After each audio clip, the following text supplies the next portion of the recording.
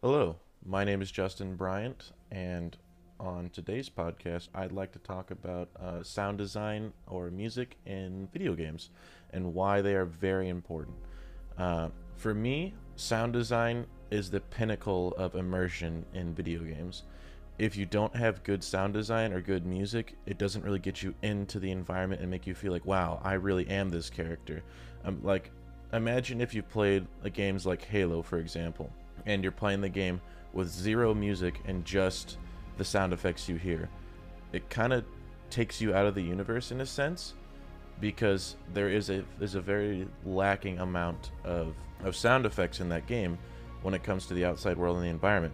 But when you throw in that soundtrack and you first hear that main riff on the guitar as you're flying around and a warthog shooting every single alien around you, it really gets you into that moment. You're like, yes, I am Master Chief. I am here to destroy all of the Covenant. Oh my God, the Flood's here. I want to murder them too. And especially on that side tangent, just that Flood level alone, when you hear that violin whining as the Flood surround you, really gets your stress levels up as you're trying not to die to them. So again, just small examples of why I think those are very important. And in this podcast, I'd like to talk about different subjects such as sound effects versus music and why one is more important than the other, or why it might be more effective to focus on sound effects versus music. For example, just to use the Halo example again, in that game, there's such lacking of sound effects in that game, and I'm talking about Halo Combat Evolved, the first one, that the music really helps you immerse you in the universe. And the same can be said for games like Doom. You don't really feel like a murder death Doom Slayer unless you got that heavy metal guitar riff made by Mick Gordon. So I mean, yeah, it's really important to have those good aspects of sound design in there. And as well as just with this podcast, I think if I can, I'd like to take a couple of my other game design students that I know, or maybe some alumni that I know, to help talk about this subject, because I know some people that are very they think this topic is very important to them as much as I do. So anyway, that's what I'd like to focus on, and we'll see how it goes. Thanks.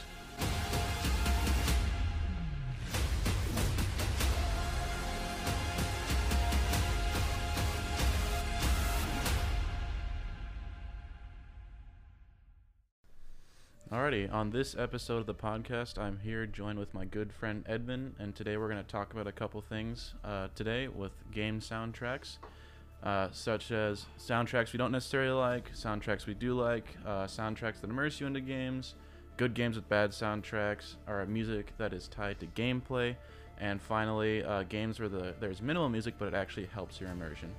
But yeah, so first off, I'm going to throw it over to my friend Edmund here to help introduce some soundtracks he really doesn't like or feels like it doesn't do a good job in his games.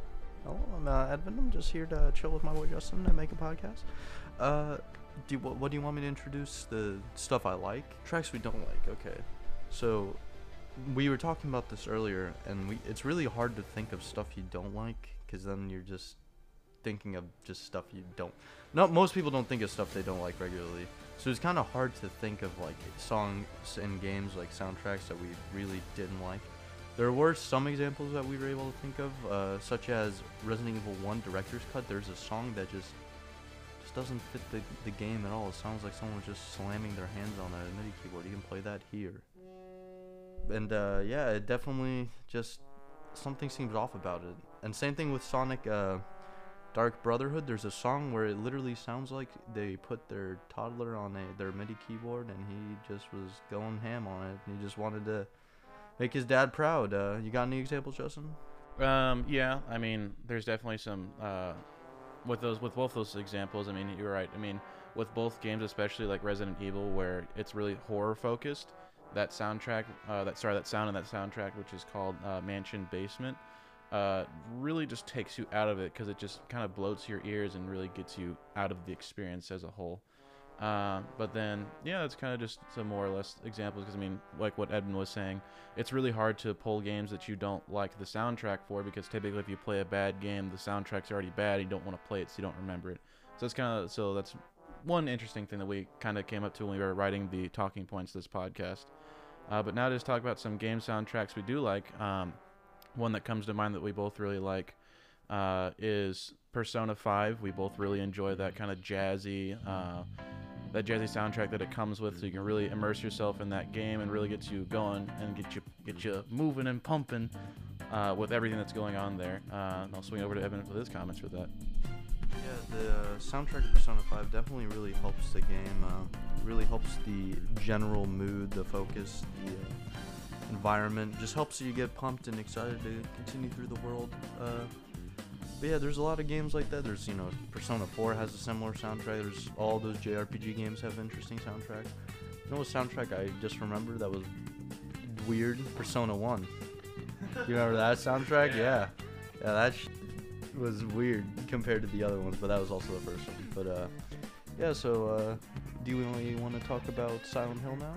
Or alright, another game where I was talking about, Justin doesn't really know too much about it, but Silent Hill 2 is a game with a very, very excellent soundtrack. The entire soundtrack is catered to your gameplay experience. So when you first get into the world of Silent Hill, James comes in on his car and he says he's looking for his wife. The first song that plays when you're approaching the town is perfect. It's so terrifying because when you start walking, there's a fog, so you can't really see. You can hear sounds in the distance, which is just kind of unnerving because you're like, what the fuck is that? And as you approach the fog, there's nothing in it.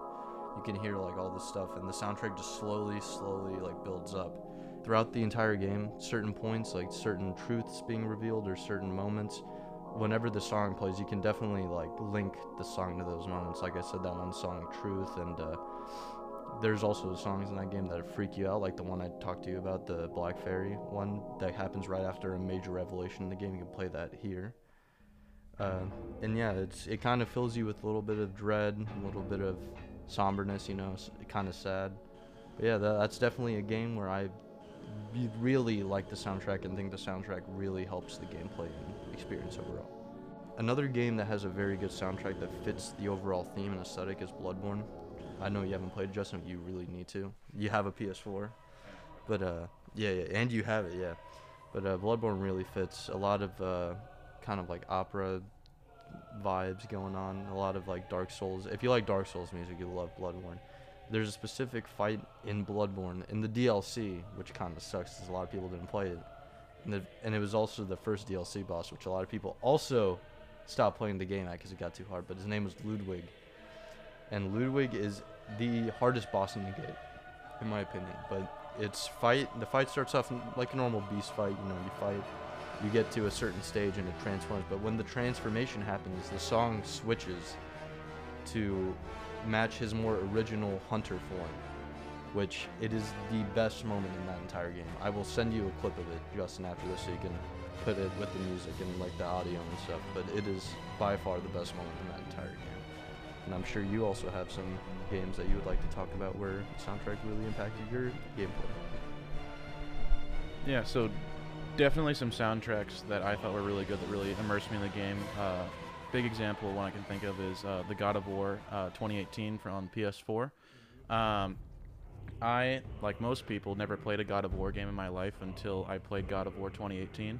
And by golly, did that soundtrack really immerse me in that game. It really makes you feel like a honking big God of War with all the operatic and big manly men screaming at you and their what was it, the Nordic tongue, I'm pretty sure is what they were singing in. And that really gets you in that mode, and that immersion really makes you feel like you're in Viking times, and you're fighting other gods and monsters from Norse mythology. So that was a really good one that I can always think of off the top of my head.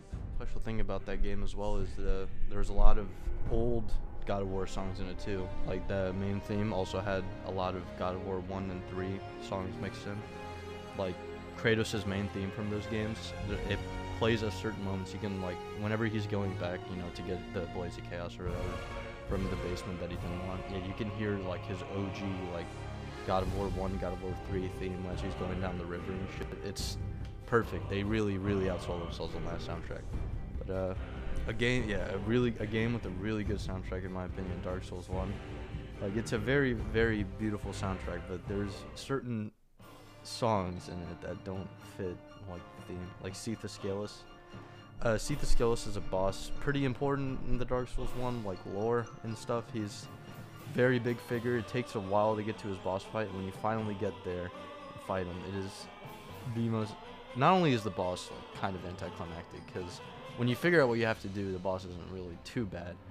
But whenever you listen to the music, if you really pay attention to it, it is the most unfitting music. But yeah, that it just doesn't fit with the character at all. It just sounds like a bunch of clowns playing a xylophone while you're fighting a immortal dragon man. But yeah, going back to Justin, you can talk about it as well. Yeah, no, I mean, I would agree. I've played Dark Souls through and through, and I never really paid attention to that part of the soundtrack when I fought Seath the Scaleless. In doing that, he's absolutely correct. You literally, when we rewatched it or re-listened to it, yeah, it literally just looked like somebody was taking their child and they're banging their forehead on the xylophone as they're fighting. And if you took out the xylophones, that piece of the soundtrack would honestly fit so much better. It really takes you out of it. Now I can't look at that fight the same way when I go to replay the game at all now, because every time I'll hear it and I'll just like be like, why is that there? Next thing I want to talk about was a game, Devil May Cry 5. Eddie over here said that the music is tied to the gameplay, and I haven't played Devil May Cry 5 yet, but you want to talk about how the music affects the gameplay, so he's got some interesting points. Yes. Devil May Cry 5, another one of my all-time games. Very good game. Highly recommend it if you haven't played it. But yeah, Devil May Cry 5 is a very interesting game because the music and soundtrack is solely based on how good you are at the game. So it's solely based on what kind of rankings you get on the style meter, which was quite funny when the game first came out. A lot of game journalists who aren't very good at games, even though they're game journalists, didn't really listen to the soundtrack because they couldn't get past the D ranking, which you can't even hear the soundtrack. But if you get to triple S ranking or whatever, whenever you do like the best combo you can, the soundtrack is like booming as loudly as it can. It is ridiculous. It makes you feel like you actually like accomplished something doing your combos and stuff. But yeah, that is a game which is one of the few examples where you have to be somewhat like capable of playing the game to actually even hear the soundtrack, which I thought was kind of interesting. But, is the next talking point? Helps the immersion. The game I can think of like that is definitely like Death Stranding. Death Stranding does have music at certain points, but it's always at very breathtaking scenes. It's never like in game. Most of the time in the middle of the game world, it's like just you traveling from point A to point B with all your like tools and stuff, so they don't want to break your full immersion. Same thing with Metal Gear Solid 5. Like there's only certain songs in it that play at certain moments, but for the most part it's just you in the game trying to immerse you and make you feel like you're actually there. Same thing with more realism games like Arma. That definitely gets help from not having any soundtrack. You kind of immerse yourself in the world and be kind of more realistic. Do you have any examples you want to talk about, Justin? So there's definitely games that are in this category where there's so little music, but it actually helps the game out. Is games that are trying to be hyper realistic, or they're trying to be very focus oriented on the gameplay, and that's what the focus is. For example, in playing games like Rainbow Six Siege, in that game there is extremely little music. It's really just in the menus and character selects. But when you actually are in the actual gameplay, because it's a hyper realistic shooter, they don't want anything to distract you, because every minute detail that you can hear and see will help you win a game. I mean, I am trash at that game because it's just people are so hyper focused on everything going on, and I just don't have that attention to detail that they have. And I know a game that you were talking about that you said was like that is Insurgency. Now, I haven't played Insurgency, so I'll swing it over to him so we can talk about it. Insurgency is like a hyper-realistic military shooter. It's like one bullet takes you out. You don't have an ammo counter. You don't have a crosshair. It's like wherever, like when you move the gun, it moves like. I'm doing hand motions, which you can't see, but when you move the gun, there's no crosshair. You can't really aim and like hip fire. You have to aim down the sights, or else you're gonna miss all your bullets, and there's crazy recoil. And there's practically no soundtrack. The entire point of the game is just to make you, people call it PTSD simulator, because really feels like when you can hear all the little details your squad mates are saying. Like you can hear them yell RPG, you can hear them talking about landmines and people pushing up on you. It's supposed to, you're not supposed to hear any music because you're supposed to be listening to the world. There's other games like Day of Defeat. Day of Defeat is literally like the World War II. That is literally just insurgency in World War II. So you kind of have some experience with it. So it's definitely, for games like that, it definitely helps you out because it makes you feel like, you're there, you're fighting this fight, which I really enjoy. Certain games, you don't always need a soundtrack to supplement it if the atmosphere is just good enough. But I'm going to pass it back to Justin so he can continue talking about some points. Well, yeah, I mean, that's pretty much actually it. We've ran through our entire talking point list. So yeah, that's kind of what we want to talk about. Hopefully we turned you on to some games you haven't listened or played to them, or either listened to soundtracks or played the games, either for good or bad reasons. But other than that, I want to end it here. Thank Eben for his time coming on the podcast. And other than that, that's it. So hopefully we'll see you in the next one. All right, so welcome to the final installment of the podcast for this semester.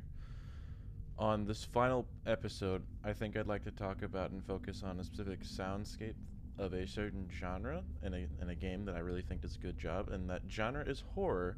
And now, unless you've been in a shell for the past 5 years or so, and you don't recognize this game that I want to focus on is what's called Five Nights at Freddy's. I think this game, for as much flack as it gets for being overhyped or just generalized in terms of not being received as the best, overall, it just gets a lot of flack for being what it is because it's been part of meme culture for a while now. So anyway, what I like about this game is that, as simple as it is, I'm focusing on Five Nights at Freddy's 1 at this point, and I want to go into 2, 3, 4, or Sister Location. Those games came later, but I really want to focus on the first one because this was before these developers got really popular. Scott Cawthon was the man who made the game. What I like about this game a lot is that, as simple as it is, its soundscape makes you feel like you are fully immersed in the universe. And again, if you have not played Five Nights at Freddy's, what this game entails for you is that you are a minimum wage employee working at a Chuck E. Cheese style restaurant with animatronics. Your goal is to watch the store or play area, whatever you want to call it.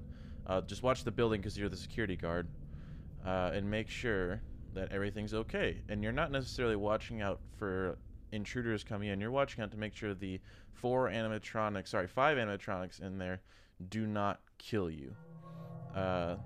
This game was heavily inspired by, obviously, Chuck E. Cheese's and those old animatronics that are really off-putting and scary. I mean, if you can look up old 90s footage of the animatronic mascots at Chuck E. Cheese's and places like that. But anyway, what this game does in terms of its soundscape is that all it is just slight ambient noises, and it's not overbearing. And when games do a good job at making sure you're fully immersed in their universe, you don't notice them, and it doesn't stand out to you. So when I was replaying this game in VR and playing it again before I started writing the podcast today, I really just noticed how simple it was. It was just a slight ambience, which I'll probably play throughout the podcast here. And it was just subtle changes, like the button clicks were quiet, switching through cameras was very quiet. The static noise that one of the cameras has, it's an audio-only camera because the video feed cut out, is really quiet. And it just really heightens the tension of that game and really gets you into it. Now, some people will argue that Five Nights at Freddy's isn't a true horror game because it doesn't do a good job at giving you the full immersion and ambience of a horror game. Like, for example, Silent Hill. Silent Hill does a good job at making sure that you are fully immersed in the story, the genre, everything. But because people will criticize Five Nights at Freddy's because it's so simple, they'll be like, oh, well, all this game is a jump scare, that's it. There's no real tension or horror or true terror of that game, which I would actually disagree. The way that Scott Cawthon built that game and made it to where you are waiting and waiting and waiting, you're not in fear of what could happen after your first death. You are in fear of the jump scare because you don't want it to happen. You know it might happen, and you know it's going to happen if you're going to die, but you are just that's your fear, that's your horror. It's not like games like Outlast where it's constant like tension and horror as you're going through the asylum, trying not to get killed by the big guy or trying not to get found by the other various enemies, because I mean that game is truly scary. Now I will say that as much as I'm praising Five Nights at Freddy's, do I think it's the best horror game in the world? Absolutely not. There are so many other better horror games out there. Again, using Outlast, that's a very good example of a horror game that I think is better and does an overall better job at conveying the genre and the feelings and the moods that you're supposed to experience because of it. In Five Nights at Freddy's, though, I really, really, really like the simplicity of it and the overall tension that it creates. Because it's only a one-click objectives, you're just clicking your mouse around, or if you're in VR, you're just clicking buttons around with your hands. There's no moving, there's no anything. You're stuck in that security room to make sure you don't die. So overall, yeah, I really, really like that game for what it does and what it offers for the player and for the individual. And not to mention the cool lore that's been built off it. Now, I know this is a music podcast, so I'm not going to focus on that, but if you haven't checked out the lore of Five Nights at Freddy's, it is pretty cool. I have my own personal theory that the lore actually wasn't written by Scott Cawthon. My personal theory is that he let a game theorist on YouTube named MatPat from The Game Theorist write all the lore for him, because Matt kind of just deep dived the game and made everything. And every time Scott Cawthon would watch the video and comment on it, he would say, "Oh, you got everything right except for a couple things, but I'm not going to tell you what those things are." So that's kind of a cop-out in essence, in my opinion. So that's kind of one of my only gripes with the Five Nights at Freddy's lore universe, because I don't really think Scott wrote any of it initially. I'm sure he's just built off what MatPat already built for him. But anyway, that's what I wanted to talk about for this final installment of the podcast. Other than that, I hope you enjoyed listening along with me, and you really made you pick your brain about this game. Other than that, yeah, I hope you guys have a good one. Stay safe, and hopefully I'll see you in the next one. But before we leave off today, I just want to play you a 1 minute or so soundscape of that game, just so you can get an idea of what I'm talking about and why I like it so much. Now, you might not be able to see the game, obviously, because you're listening to a podcast, but hopefully this soundscape really inspires you to pay more attention to the soundtrack of games, especially simple ones, as well as it helps you might want to revisit Five Nights at Freddy's and try and hear everything that you hear in the soundscape.